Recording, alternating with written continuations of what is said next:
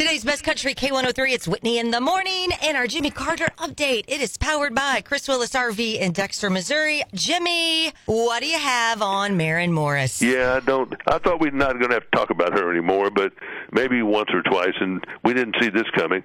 Maren has filed for divorce from her fellow singer-songwriter and musician husband, Ryan Hurd. They've been married 5 years.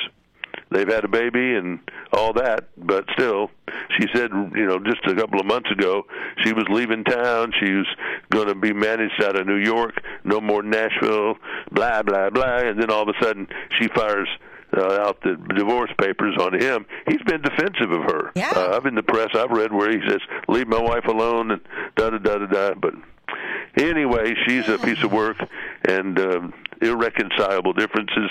That's pretty much what you say in Tennessee. It's a no-fault state. So that's what happens. The other big story involving domestic stuff involved Britney Spears. She's got a new book coming out, and they started the publicity yesterday.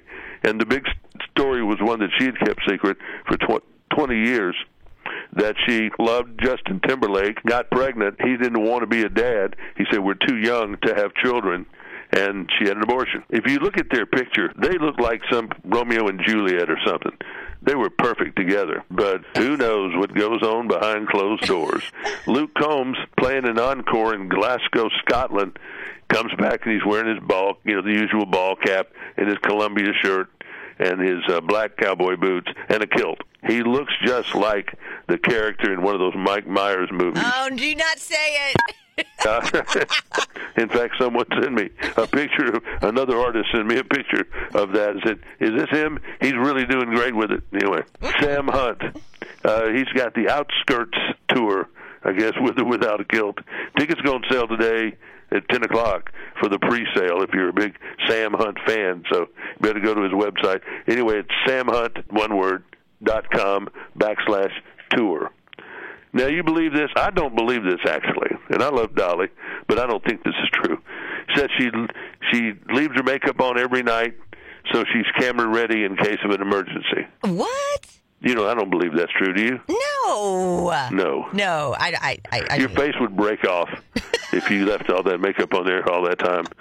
That seems a little extreme, but maybe. Yeah, this wouldn't work. Now, and then, yeah. She takes that wig off. She wipes that makeup off, and if people say, well, what does she look like under that? I've seen her sister Stella and Stella never did wear a lot of makeup. And I think she looked like Stella, but it still looks like Dolly. But without the hair and makeup, that is definitely a big change. Jason Aldean said he is got new fans, got some old fans. He's not going to be intimidated because of people that don't like something. I don't have anything to apologize for, so I'm not going to apologize. And he's talking about basically the song, in Small Town. Right. Try that in a small town, which to me is about the dumbest controversy we've really ever had, because you can't do certain things. I can go back like a fool in Nashville a lot because there's just not enough policemen or anything else. I can go down the street screaming. I can burn rubber on the street. Pretty much no chance of me getting caught. I do this in Mayberry, North Carolina, or Doodlebug, Missouri, and chances are they're going to stop me and probably put me in the pokey. Yeah. So the song was true. Just people just aren't smart enough or haven't lived enough to know that it isn't. Yeah. Cole Swindell sold out his trip this last weekend, North Dakota, Iowa, Wisconsin.